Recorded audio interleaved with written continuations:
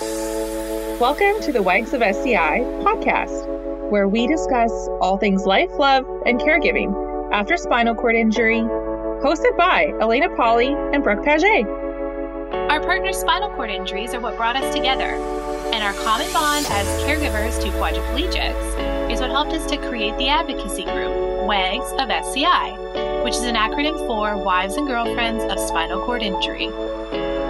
We know firsthand the challenges this lifestyle presents, and our mission is to spread awareness and positivity from our unique perspectives. So join us each week as we discuss fresh topics and new ideas surrounding relationships, self-care, and living your best life as a caregiver and partner to someone with a serious injury. Thank you so much for tuning in to the Wags of SCI podcast. Here we go. Let's put this episode on a momentary pause because we want to introduce all of you to one of our amazing sponsors, Wishart Brain and Spine Law. Led by our personal mentor and lawyer, Robin Wishart, Wishart Brain and Spine Law is a uniquely specialized law firm located in Vancouver, British Columbia. They focus their practice on complex spinal cord injury and traumatic brain injury cases and work with clients all over North America as advocates and a much needed resource for the SCI community. Robin and her team look at their clients differently than other firms. You are not just a case, you're a person with a family, a life, and a purpose. Robin and her team are always looking for ways that they can help rebuild the best life possible for their clients by finding them support they need for their recovery, such as assisting with insurance or benefits paperwork, finding resources for home adaptations, setting up medical appointments with doctors and specialists, making sure that her clients are doing okay physically and mentally. Wishart Brain and Spine Law is proud to support Wags of SCI. Robin is committed to helping clients and their families any way she can because she wants you to live a life and not your claim. Your first consultation is always free, so contact them at brainandspinelaw.com and make sure you mention the Wags of SCI. This podcast is brought to you in part by Megan Williamson, head coach at Ocean Rehab and Fitness. Live life with an SCI and looking to improve your fitness? Or maybe you're finished rehab and want to take the next step in strengthening your body. Megan Williamson at Ocean Rehab and Fitness now offers online adaptive training programs and one-on-one coaching to individuals around the world with spinal cord injuries. Visit www.oceaninsiderclub.com for more information on how you can get started on achieving a stronger you.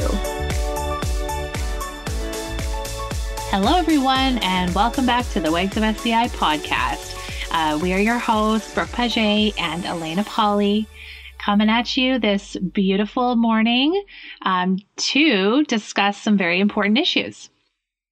Not sure about beautiful morning. We've been having a monsoon out here, Brooke, and we will until Sunday. So it's beautiful in my apartment. When you're yeah. Anyways, it's not that fun for a wheelchair user, but anyways. So this week, Brooke and I have been really heavy hitting the topic of caregiver awareness. So caregiver rights. Both of us are caregivers to our partners. Brooke is 24/7 care. I am 22-hour care. Yeah, I was going to say I get an hour and a half, or we get an hour and a half in the mornings for care. So I guess I'm 22.5 out of 24/7 care.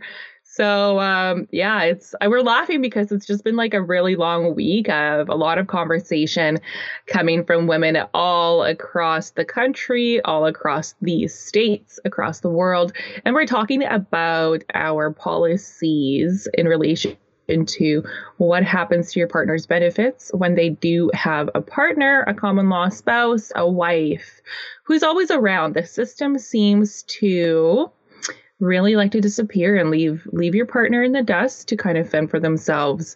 So, I guess in a roundabout way, they're sort of saying that people with disabilities either cannot, will not, or should not have a partner, a common law spouse or a wife in their life, because once they do, that wife or common law partner is required to care for somebody such as our partners with a high level spinal cord injury and without compensation. And one of the biggest issues here is that caregiving is a full-time job. It's quite demanding on you physically, mentally, emotionally, but there are no programs. There is no social infrastructure put in place to provide relief for us, the caregivers.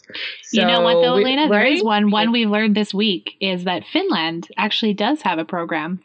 And as far as we know, it's one of the only ones, I think, in the world that we've heard of where they pay you to be a caregiver to your spouse if you choose. And if that's what you want to do, they consider it a job. They pay you, or he pays you with their program. And you also get 3 days a month of respite care so that you can go off and take care of yourself. And so, you know, one of our followers anonymously posted that she let us share her story because she lives in Finland, and everybody was like, when can we move to Finland? Oh my God. Like, it's just really, this week has been full of a lot of awareness. And the reason we're doing this is because it's STI Awareness Month. And we're also getting ready for November, which is Caregivers Awareness Month. So we're trying to highlight a bunch of stories. And, you know, I don't know about you, Elena, but we've been, you know, getting a lot of talk about how people are just so shocked at the stories that we've been sharing this week, right? Yeah, I think it's been quite eye-opening. And also part of the deeply rooted systemic problem is that we are so conditioned to not speak up about caregiver awareness issues within the household, because honestly, it's kind of embarrassing that we don't have anything to lean back on, to fall back on. There's nothing in place for us or our partners.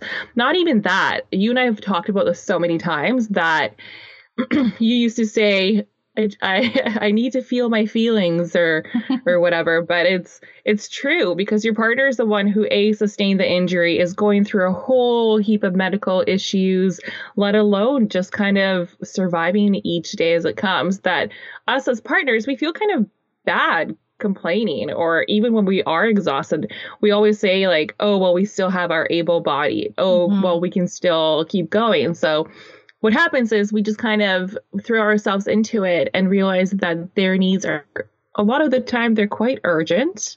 So you're always on. Your body and your mind is always on. There's always something that will happen. And it's kind of hard to explain it to like friends and family who are just like, okay, like, yeah, they don't. I know that some people are like, why are they always going on about this? Like, why? Like, yeah, the spinal cord injury happened like 5 years ago or whatever. But what people don't understand is that it is a daily issue. Like, there's always something that's going to present itself as an issue throughout the day. Something will always happen. Not even always happen. And we're talking from physical symptoms of, like, let's say, recognizing AD symptoms to, performing a catheter properly for your partner, to, bladder infections, headaches. Maybe sometimes it's simple things like they have dropped something on the floor and they need you to pick it up. So a lot of the time you have to be aware, you have to be on. You can't just kind of like check out and just like be in la la land. Always. And I think that's part of, and I think that's part of, what we keep on saying is that, like, where is the support for us? Like, let's talk about that story of the one girl whose mother had passed away being her caregiver. Do you want to talk about that for a second? Because that, for me, I feel like that hit home for me. I don't know why. Maybe because I am the power of attorney for my mom who has Parkinson's, who's in a care facility now, but also Dan here. But there's nothing more sad than seeing your parents being affected physically and just sitting back and watching it happen. Well, yeah. And I think the biggest issue that I can see from hearing everyone's stories over the past week and just being in the community since, my husband's injury, the biggest issue is that the people that are dictating the policies and the people that are in charge of assigning care and assigning help and the people that are in charge of changing legislation and making legislation, they do not know what this life is like. No matter how hard they try, your case manager, your MLA, people in power do not know what it's like to be in a relationship like ours. They don't know what it's like to have a spinal cord injury. They don't know what it's like to have the devastation that comes on a daily basis. They don't know that the case managers that are in charge of the care and assigning the hours of care that you get, they don't understand. Even the nurses that are doing the assessments for the insurance companies, they do not understand. And so I feel like there's a lack of understanding there. And this story that was submitted to us was, she's one of our followers. She's paralyzed herself. She's a C3 injury.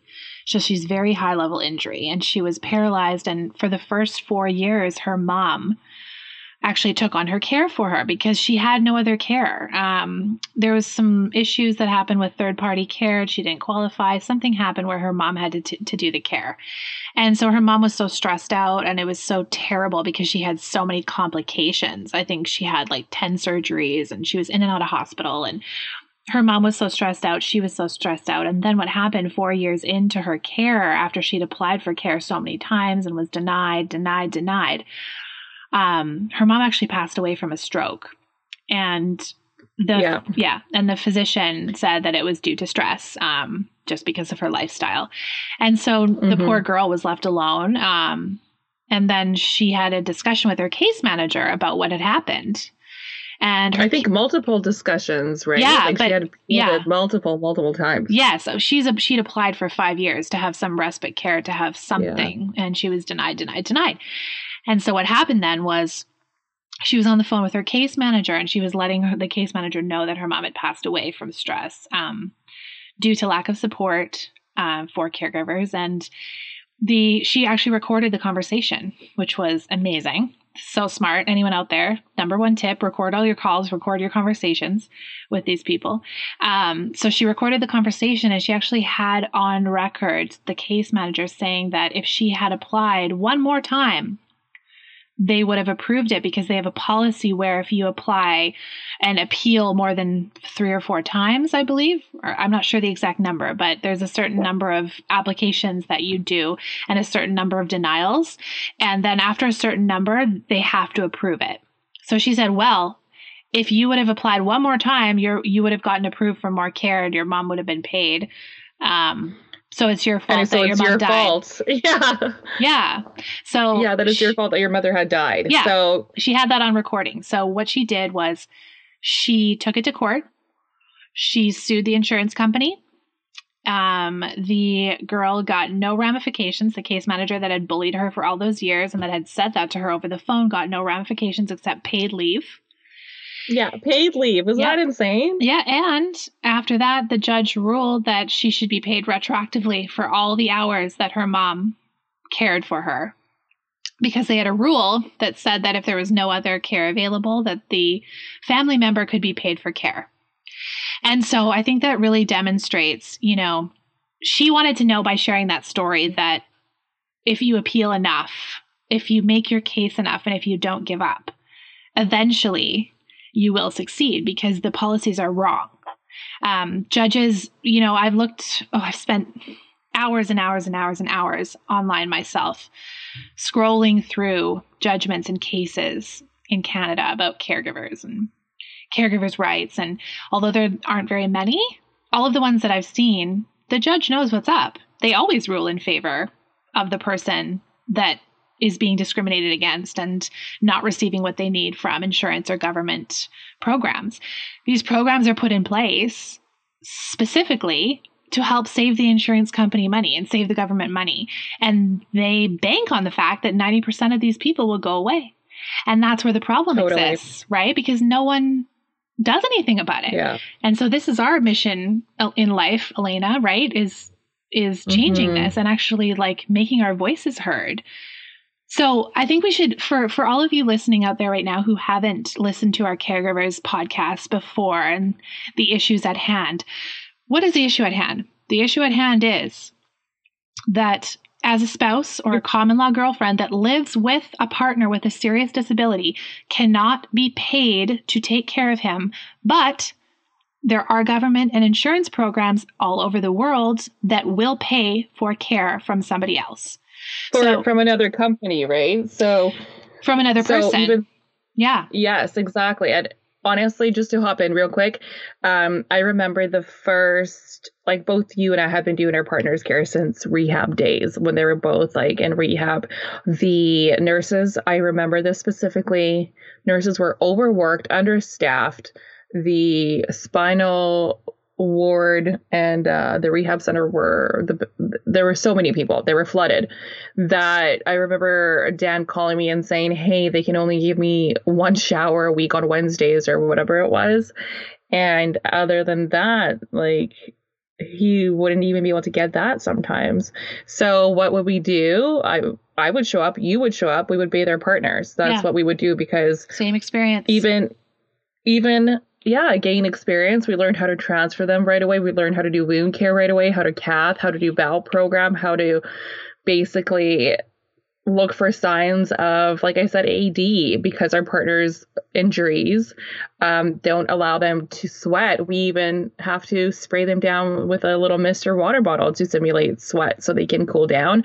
I mean, these are all things that we as partners take on because we love our people. That's what it is. It's, you care about your partner, so they know that you care about your partner. You will provide the best care for them because you're trying to make their life as easy as possible. You want to keep them healthy. So the system does rely heavily on us. We've heard this time and time and time again from professionals, from doctors, that they rely on us as caregivers to relieve the medical system, the healthcare system, especially during COVID. And you know what? And I remember that first couple of months, I slept on an air mattress beside Dan's bed when we had a rental unit. We rented all the equipment that we needed for that 1 month. And I remember we had home care coming in at that time, and they would show up late, sometimes wouldn't show up. Sometimes it'd be a couple hours late. Sometimes they would show up and say, no, I can't do this. No, I don't want to do that. Like basic care needs that they were supposed to be trained to do. I had one girl show up and she was so stressed out from her last client. She ended up sitting there and telling us, she was like, can I get a glass of water? I'm so stressed out. Oh, I just had the worst time ever. And we were brand new with our injury, thinking that these are people we are supposed to like rely on and trust. And we were kind of in our own kind of, shock of everything just changed. And these are people that are now coming into our home and having to share our home with us. And I mean, not to say like now our care is totally different. We have women that we absolutely love, but we are also 5 years in now. It's taken us a very long time. It's taken us at least 4 years to find the right people that we truly don't mind sharing our space and home with in the mornings for that care. And I'm telling anybody who's listening, it's a lot of work. It's a lot of work. And I'm not trying to say this to be like, make my partner feel like a burden, which a lot of the time he says, you make me feel like a burden. And the matter of the fact is that I am human. You're human. Every caregiver is human. We have our own needs. We have our own, physical and mental health to take care of too. And the least that the government can do is provide us with something, benefit. Something. But you know what, Alina, the thing is like, they do have a benefit for family caregiver. We're always grouped in as family caregivers. Like everybody else. Yeah. And it's grouped in with elderly care. And in the government in Canada has a caregiver benefit, but it's a tax benefit. And it's $800 tax benefit. And here's the thing. When you make a low income, you don't have to pay taxes anyways. So it doesn't help you. So that's my issue, is like, there's nothing that really helps when they're willing to pay someone to do it anyways. And so my thing is like, caregiving, part-time or full-time, it's not for everybody. I mean, our community is pretty, divided on that. Some of them will say, I can't live without my caregiver. I love her. I can't live without my nursing staff. I wouldn't be able to do it on my own. And that's great. That's fair enough. You have nursing for that. But my issue is when you choose to be there and look after your partner, and you're the one there all night, and you're the one doing the bowel program in the morning because you want your freedom and you want to be able to wake up when you want, or there's not staff. And like in our case, there's no staff that can come at 5:30 in the morning when we get up. Well, if you choose that, you're penalized, because for some reason, if you're married or living with your partner, you cannot be paid for providing the best care possible to help your life remain as normal as possible for you. And that's where I draw the line, because this is against basic human right to compensation, employment, and it's discrimination based on marital status and family status. It just is. Right? Yeah, you make a good point actually about the times that you wake up and when you guys need care, because I remember that specifically standing out for us as well was the nurses saying, "Okay, so what time do you usually go to bed?" And we were thinking, well, I don't know, like a regular bedtime. Well, we can only have a nurse come to you for you have to be in bed by 8:00 and you can't get out of bed till about 10. Same. Yes. And we were like, what are you talking about? That's like you spend the majority of your life in bed. So a lot of the time I would say to Dan, I'll just do it. Well, and that's, Elena, it's so funny. We both had the exact same experience where it's like, well, you have to, in order to have care, if you're going through an agency, which is paid for by the government and insurance, it's fully supported, you have to customize your life around someone else's schedule. And not to mention the fact that when we had care for the first year and a half of my partner's injury, we had a nurse coming in for 4 hours in the morning. And they show up late. Sometimes they don't come at all. And you're relying on another person to help you. And my personality, and I know a lot of women out there are the same as me, I'm not the type of person that likes to be scheduled. That's why I work for myself. That's why I have the life that I have. I don't like to have a schedule for myself, let alone having to go by someone else's schedule. So as you can see, anybody who's listening out there, it's a very complicated issue and it's a very individual issue. But the bottom line is you should have a choice as to who your care provider is. And it should be based on what you need to live a normal life. The Charter of Rights and Freedoms internationally states that people with disabilities should be integrated into society and have a normal life, as normal as possible. Buildings should be accommodating. There should be accessible washrooms everywhere. There should be no barriers for a disabled person, because we already have enough limitations.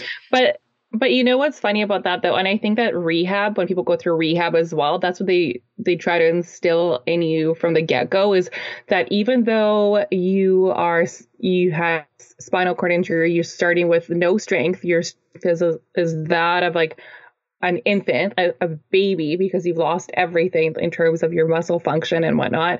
But hey, you're in a chair, but you can still go out for dinner. You can still go get a job. You can still do all these other things. So they do heavily try to push that into you. And then you have nurses that come up to your house and they tell you need to be in bed by 8 and you won't get up till 10. So how in the world are you going to be able to hold down any kind of regular job, let alone what about appointments? People with injury have a lot of different appointments that they have to keep up with. We have, Dr. Nav even says this, that it's very important to have outpatient rehab, outpatient OTPT. So how in the world are you ever going to be able to navigate a regular life, so to speak? But these are the limitations that are being placed on you by the people who are supposed to help you. I just don't understand that. And again, this is where caregivers come in. How many times have we both said to our partners, I'll just do it. I'll just handle it. Oh, you had a bowel accident. I'm at work. Oh, they can't come for 5 hours. I'll just leave work. I'll just give up my income or the money that I'm going to make. We're going to lose out and I'll come home and clean you, because it is so disgusting and so unsanitary to allow a human being to sit in their own feces for 5 hours. Well, it's not okay. Yeah. And the thing is agencies and even private care, home care services, they have other patients, they have other clients. They're busy. They do the best that they can. But at the end of the day, it's a paycheck to them, right? And so I feel like that's a huge thing for us, is that we always say the best care are those who care. And like I said before, caring for your partner is not for everybody. It's a decision, and it should be a choice based on your own specific circumstances. You should have the choice. Right. We have unlimited choices in society, right? We're supported in so many ways. We're lucky to live in Canada. We have choices for everything. I know we posted on Instagram today a little clip of we have a program here in Canada. It's government funded, and it's very similar to every other country. And it's called Choices for Independent Living. What is it called? It's called CECIL. What does it stand for? Choices CECIL. in Options for Independent Living.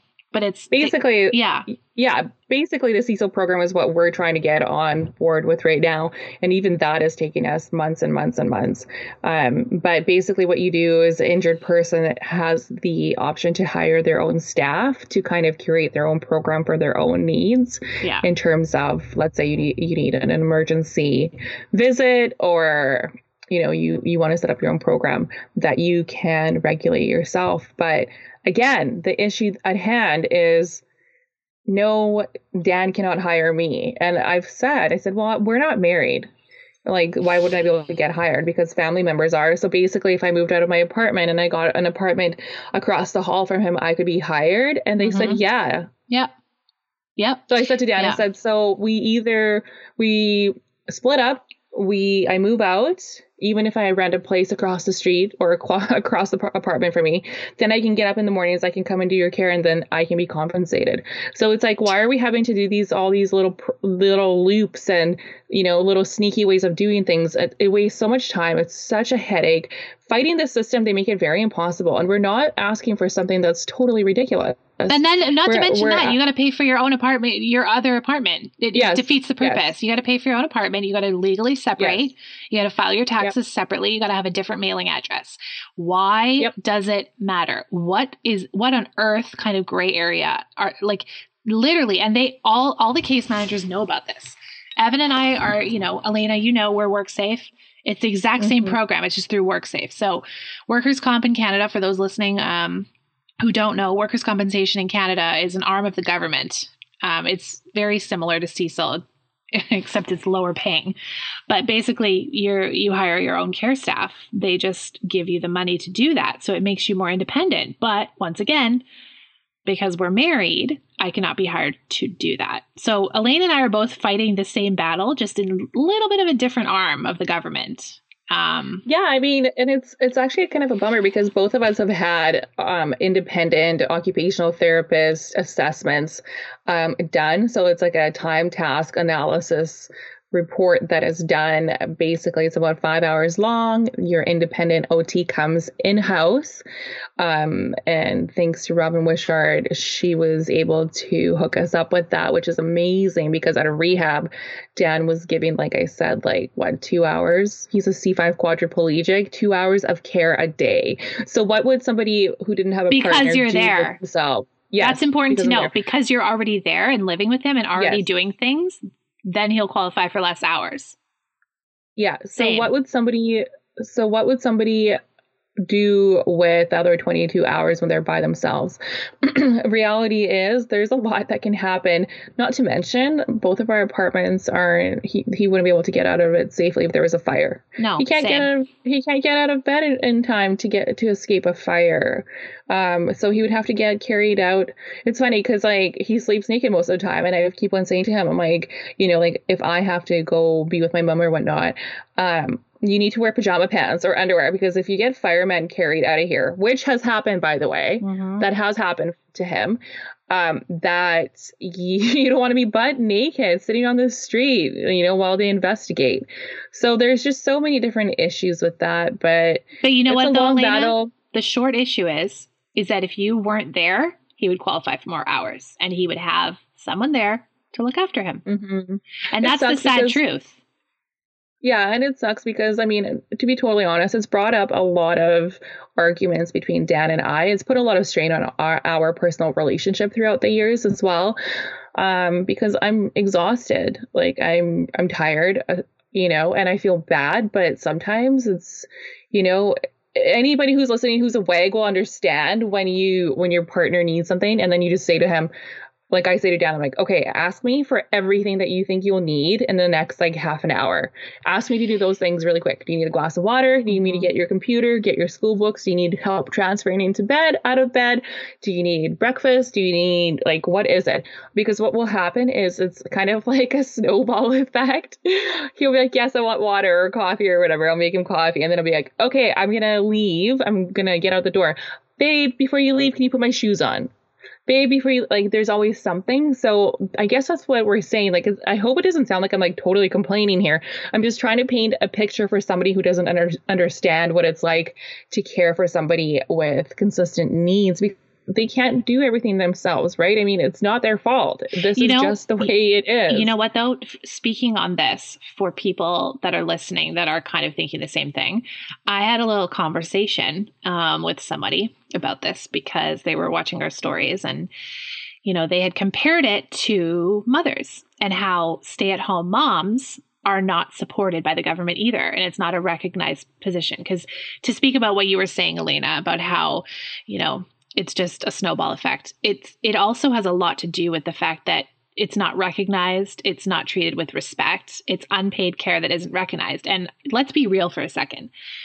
If we were able to be hired by our partners for the work that we're already doing and recognized and compensated, and to be able to file our taxes with an income on it for once, as a caregiver, that resentment, like, let's be honest, that resentment would not be there.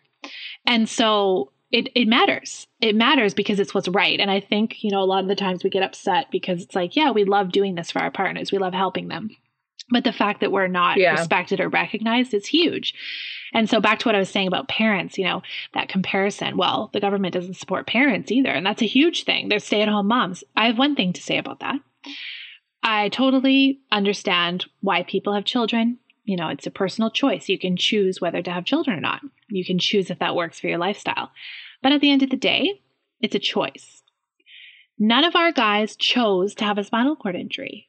It's something that happened. It's an accident. It's something that is so unfortunate. And whether it's, you know, their fault or not, it's not a choice. It's an accident. It's something that is, you know, caused by a variety of factors.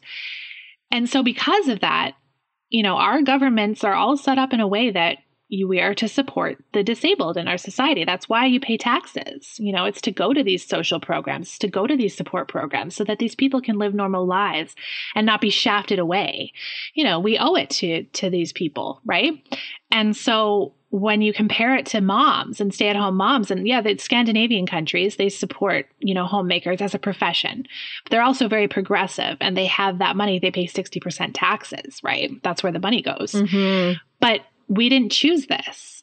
Now, we didn't choose this injury to happen to us. However, we did choose to take this injury and make the most out of it and stay with our partners because we love them. And that is our choice. Now, because we choose that. But we're penalized for that, though. Yeah, exactly. Because we choose that, because we choose to stay, we're taken advantage of. We relieve the healthcare system. We make it so insurance companies save millions of dollars a year because we love our partners. So in what society is that okay? It's not. It doesn't make any sense. And you know what? No, it doesn't. And the thing is also is like, I get questioned. I don't know about you, but even for my own family, not Dan's side, my side, the question came up so many times of, are you sure this is something you want to do? Even when he had his injury, are you sure? Like, you're like, yes, it's very noble of you to stay, but are you sure that this is the right thing for you?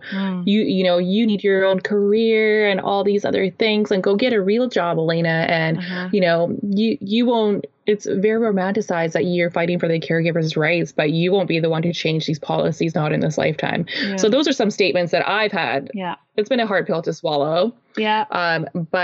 But also these are the kind of statements that we as caregivers also hear. So it's not like, it's so hard to explain because it's quite stressful not having the full support from other people around you who you think that you could have support. But anytime that you do feel overwhelmed, that is still the option that a lot of people will tell you. You know, Elena, you could always leave. Mm-hmm. You could always just go. It's like, thanks. We've been together for 8 years. Mm-hmm. Just for anybody who's wondering how long we've been together. We've been together for 8 years. You guys have been together for a very long time as well. How long have you been together? 10 years. Just 10 years. Just so over decade. 10 years. Yeah. And it's not like we're just the type of people that are going to be like, oh yeah, we'll go find someone else. Yeah, we'll leave when it gets time. It's like, no, like you're with somebody because you love them. And love isn't fleeting depending on the situation. I mean, for sure, some people it is, but for us, it's not. And that's why I say it's like, it's a choice. It's your choice. It should be your choice. Do you want to stay at home? Do you want to go back to work? It's your choice. We didn't choose this injury like people choose to have children. It's a choice. It's a conscious decision. And you can't compare the two, right? And so it's tough. That's a tough one too, especially because friends with kids will always kind of try to relate with you and be like, yeah, I know, because I have kids, or friends with kids that will complain about how stressed out. Yeah, don't get me wrong. There's a lot of similarities, right? There is. There are very valid feelings and emotions and stressors that go with it. We'll try to, and I think as human beings, we try to relate to each other by saying, oh yeah, me too, or yes, I understand because of this and this, right? We just try to sympathize. Naturally, we want to fix things. But that's the one thing I'm like always kind of say to myself, I'm like, I didn't really have 9 months to prepare for this. Or I didn't make the decision to have my partner have a spinal cord injury and my life to be turned upside down. No, but it's like you make the most out of it, right? You make your life how you want it. Yeah, and you decide that your partner is still worthy of love. Your partner is still your partner. And yeah, there's a lot more complications and challenges. And, there'll always be those moments and days. Like we're not just sugarcoating it. We don't always have pink rose-colored sunglasses on. There are difficult days too. And I guess bringing a little bit more awareness to feel your feelings, as you would say, is the way to go. But you know what though, Elena, what do we always say to people messaging us saying like, oh, we're overwhelmed, we're stressed out. It's not the spinal cord injury that is the stressful part of the equation. It's having to make money, support your partner, have no emotional support, no mental support, no programs for you. That's why you get in arguments. That's why you fight, because you don't have that support. You don't have the ability to pay your bills. You don't have the ability to make sure that you're looked after. And that is the stress. We can deal with the medical stressors. They're freaking difficult, but we can deal with them. It's the stuff on top of that, the having to, care for two people at once and having someone with a high medical needs that nobody knows how to do this kind of stuff that we do. Not even nurses, right? Like I've talked about stories before, but when I've had care, like when you and I went for one night, came home, the care that came didn't even know how to do a catheter, didn't know how to do an internal catheter. My husband's skin was ripped up and bleeding. And it was terrible. So it was more damage. Yeah, it was more damage. Yeah. And good that it provided. Yeah. And then you have to deal with that as well and maintain, how do you get over that? Well, that took 3 weeks to heal that. It took 3 weeks. And also mentally and emotionally for you guys too, right? It kind of drained you a little bit, and it's tough because it's like, who do you get upset at? And then you think to yourself, well, right? And then you think to yourself, well, maybe I shouldn't have done that. Well, maybe I won't be doing that again, right? It's like, who can you trust? It's really, it's a lot of stuff. I mean, and I'll be totally honest with you. There are days where something will break in the house, or I'll have too many groceries. Like I'm trying to carry all the groceries all up at once. And let's say a bag rips and food goes flying everywhere. I have those moments where I'm like, shit. I wish I just had that extra bit of support or something, You know what? I want to mention, we, about how long ago was it, Elena? Almost a year now. Met with a board of researchers who are in charge of programs at the local rehab hospital here in Vancouver, right? At GF Strong. Yes. And I'll never forget our initial interview with them. They were asking us all these questions, trying to get into the head of caregivers. And they were saying our goal is to establish a program to help caregivers, because there's no programs for caregivers at rehab. The only reason we learned what we learned is because we both took a keen interest, because we knew that down the line we'd be doing this, right? So we learned whatever it took on our own time, coming at 7 a.m., showering our partners, doing our catheters, learning from the spinal cord injury nurses, absorbing all that information, going to all their classes, OT, PT. There was no classes for us. There was no support groups for us, right? And so a lot of the time a lot of the time the nurses and doctors would look at you as like in the background of the person, which is good. Like they're talking directly to the person who's injured, but then it's always an afterthought at the maybe the second or third appointment that they're like, oh, by the way, who is this person with you? Can you imagine if there had been like a training program for caregivers? Like that would solve so many problems, especially the safety issue. Like there's nothing, there's no training. You're literally thrown into the deep end and you have to watch and learn. And it's like life or death situations. Which I kind of find fascinating because think about how much schooling doctors and nurses and OT and PT have to go through. And this, as a caregiver, you learn this literally out of panic. When you are dealing with it and when you're facing it, and usually that's within the first month out of rehab. I remember Jadine, one of my favorite nurses there, had said the first month it's going to be hell, and I promise it gets better. And I thought to her, hell, I don't think it's gonna be hell. I think I'll be fine.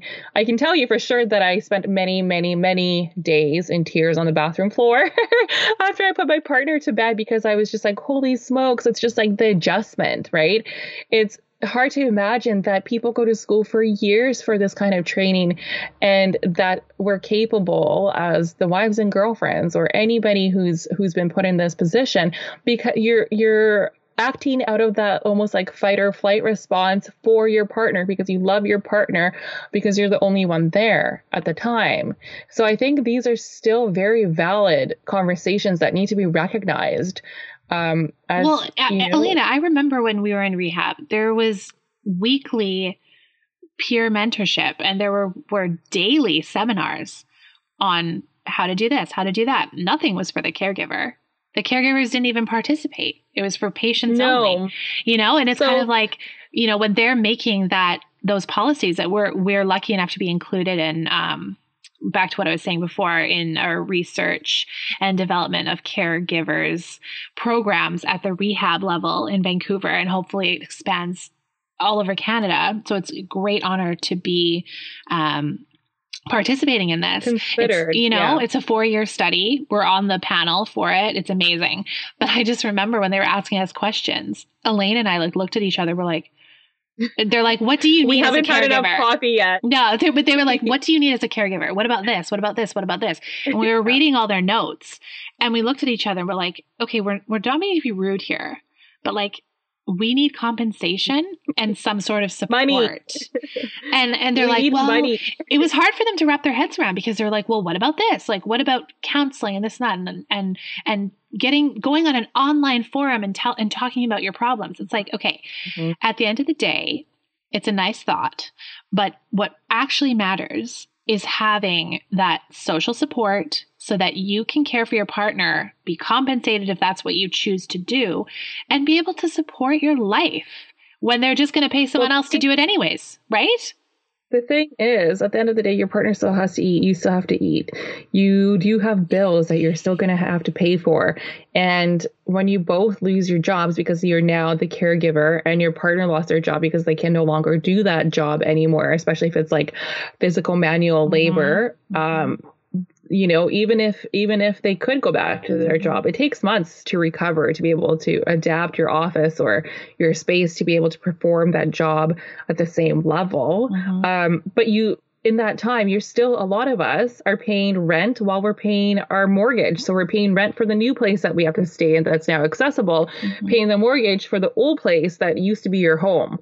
Not to mention having to pack up your entire life and all your belongings, all your partner's belongings, and go and do all of that. And the nightly stays, the gas, going back and forth, like the stressors, the financial stressors are a real thing. It's not like we're saying we want money to go, I don't know, to Las Vegas and party. Like, we're saying we want to have money so that we don't have to stress about what's the next thing that's going to happen. Or maybe I need that piece of equipment, but our insurance, if you have insurance, is not going to kick in for X amount of months, but we need that. So if you don't have that security, you're literally screwed. Yeah. And let's talk about the bottom line here. The bottom line is, if you choose to be a caregiver for your role, that means you don't have time to go and get another job. That means you're a caregiver. If you choose to be a caregiver because you care the most about your partner and you provide the best care and you're the best qualified person for the job, you should be compensated. That is your right as a human being, as someone who's the most qualified for a job. We're going through an appeal right now with my husband's insurance. Shout out to WorkSafe BC for always accommodating us when whatever my husband needs. Anyways, we are going through an appeal right now because my husband applied for the self-managed care program, which is the same as Cecil, and he literally applied it and said, listen, my wife's been looking after me for 6 years by herself with no support. I want to be able to hire her to be able to compensate her properly and give her that recognition because she cannot work a 9-to-5 job. And on the appeal, he literally said, he laid out comparative salaries for my experience in education in Vancouver. He's like, my wife, Brooke, could be making $150,000 a year with her education and experience doing what she was doing before my accident. But because we don't want to live with the nurse 24 hours a day, which is what he qualifies for, 24/7 care, you give her $0 and do not recognize her as an employee, do not recognize her as a caregiver. And she cannot have her job. She cannot have a regular job because she's choosing to stay at home. For me, the thought of having my husband with a nurse all day long, standing there, sitting in a chair, reading, waiting for when he needs her, it literally makes my skin crawl. Not to mention the fact that, we get up early and it doesn't suit our lifestyle. And, having someone around that wouldn't even be able to get here in the first place. It's just not something that suits us as a couple. And so we're appealing that right now and we'll see what happens. The decision is due at the end of October. But yeah, I was denied. I was denied because I'm his wife. And because of the policies that were made in 1960, I cannot be hired because they're worried about getting taken advantage of, right? Yeah, unpaid domestic labor. There are a lot of domestic hardships as it is. Even if we, I don't know, it's yuck. It's all around just yucky. It's yucky, and it's the same everywhere. We've learned this, except Finland. Well, and the thing is, we're still, it's like people always say 2020, we're so progressive. Oh, are we? Are we that progressive where, the women are considered to have to, that were created just to pop out babies, cook, clean, do laundry, take care of our injured men. I mean, apparently it's 1950, right? But here's the thing. What are we doing? Like, how can we change this? Because we found out over the years that it's the same everywhere except for Finland. And actually, we're going to move to Finland. Yeah. According to my ancestry DNA test that you guys got me for Christmas, I am 4% Finnish. So I should be there. I wonder if you can get citizenship with 4%. Probably not.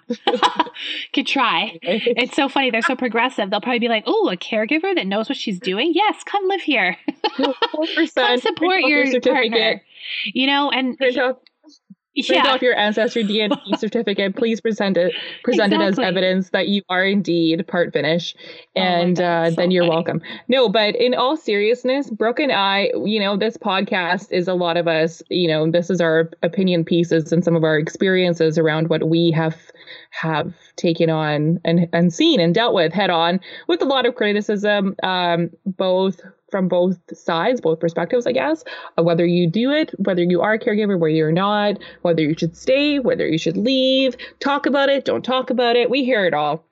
And at the end of the day, we are moving forward with this. Mm-hmm. We, as of this last few weeks, so we're getting ready, we're getting prepared for Caregiver Awareness Month. We get a whole month in November to kind of highlight 30 days of more of this. To spam your Instagram feeds every day, all day. Get ready. That's right. This was a short week for us. We have 20 posts up already. But no, we actually contacted our local MLA, David Ebby, who actually was very helpful. He took the time. He had a Zoom call with us. He listened to what we had to say, which was great. And not only that, he actually came back to us with a list of resources of other people we should contact. And he said himself, it's very important. This is a very important work that we're doing, and that we should talk about it, and that we should definitely get recognition for the work that we are doing. He, which was great. That was a good start for us. We also do have an internationally recognized publication who has asked to do a follow-up article on the WAGs of SCI, based off of the 2017 article that was published that kind of gave us a boost into the public eye. So we are taking this full on, head on. We are definitely going to be going to the media and talking more about this. And again, doing it with as much love as possible. And gritting our teeth. Yeah. And it's really exciting too about this article is because we're submitting all of the names of the women who have bravely come forward saying that they are going to go on record to discuss the policies surrounding unpaid care and COVID.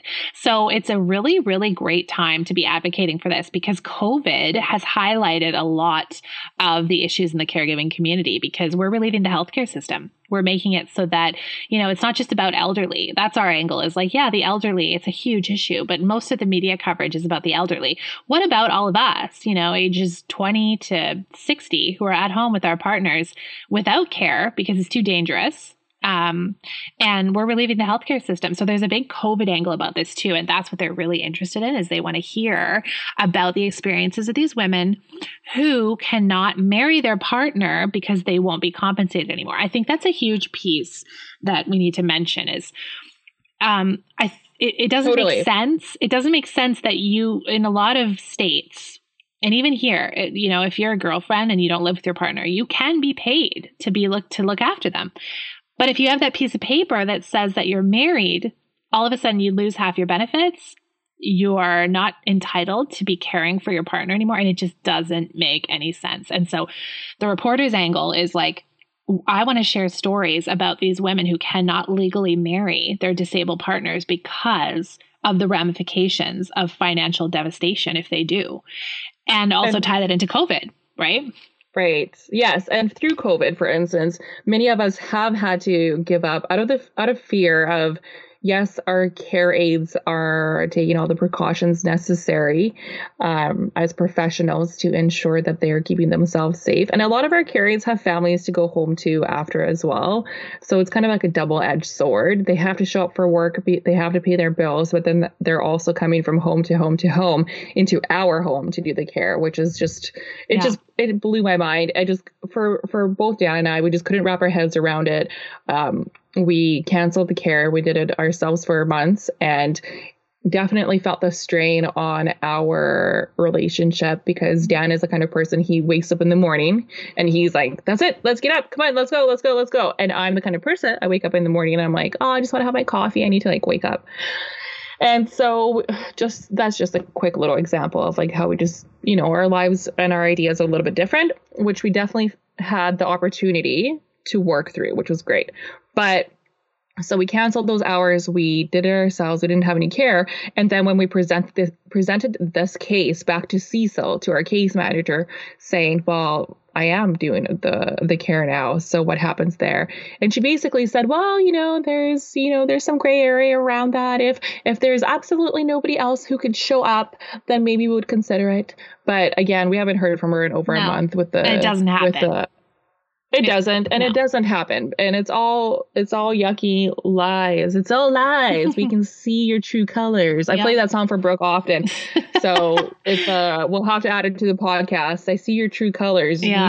You know who you are. We see you.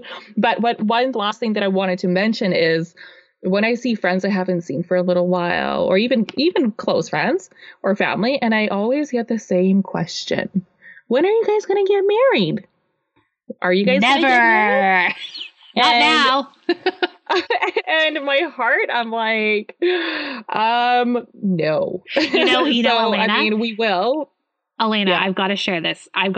Since you brought up marriage. So Elena's never getting married until she can be recognized as a caregiver and not have her benefits taken away. Not to mention, if you guys get married, you have joint income and he's not going to qualify for any sort of housing or co-op or any disability payments. So that's right. You can never get married. As for me, I made the huge mistake of marrying my partner 4 years ago. We had a nice, accessible wedding in Tuscany. It was beautiful. It was a huge mistake, though, because now I can't be compensated. Now his income is adjusted and disability payments don't come in. But also, I think there's something to be said about the divorce thing. So Elena was told by her case manager, obviously she mentioned that already, that she had to move out, get a different mailing address, and she could be compensated. I actually was on a conversation with our case manager and we recorded the whole thing, which is amazing because we were on a joint call with our case manager and 2 policymakers who are lawyers that work within WorkSafe BC. And we had a 45-minute call with them, recorded the whole thing, thank God. And during that call, my husband, Evan, said, okay, so if she can't be paid and she's never been paid, and that's impossible because we're married, would you suggest us legally separating and getting a divorce so that she can be paid? And I have it recorded. It was like an eruption of laughter from all of them. They started laughing. Like it wasn't just like a normal like giggle. It was like an eruption of laughter. And they said, "Oh my God, haha, that's so funny." And they didn't stop laughing for about 30 seconds. They were back and forth, chitter-chattering.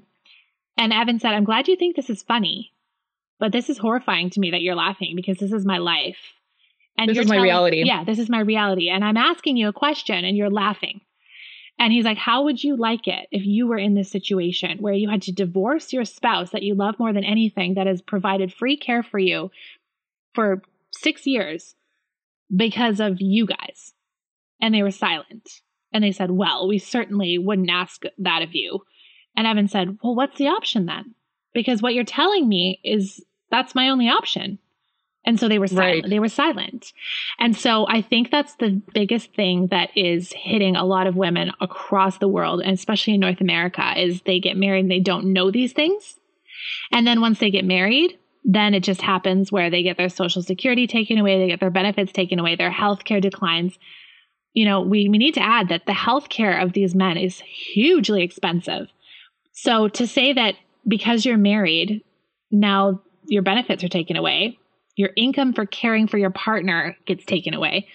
So how are you supposed to support yourself? Like then it's just a vicious cycle. It's just a circle of You're not. injustice. They just want you to go away. They want you to just go away. So and these are issues.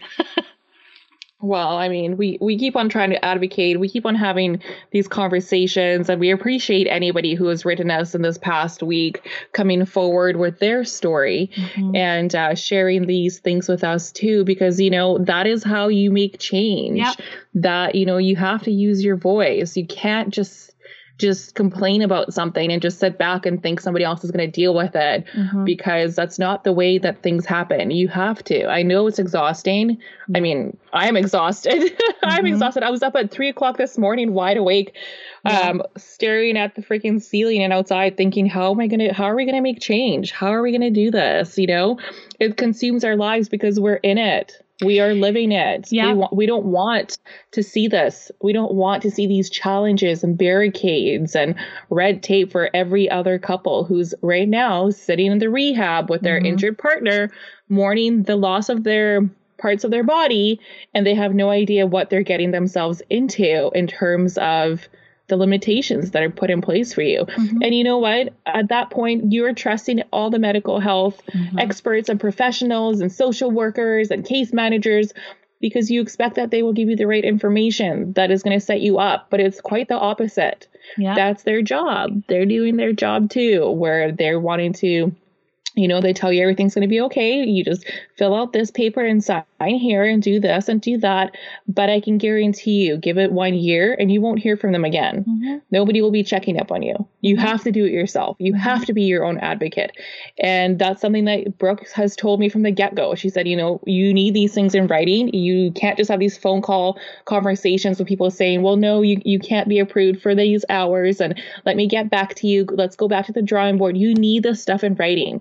It's just going to bite you in the ass if you don't have a proper file put together. You need to create your own case.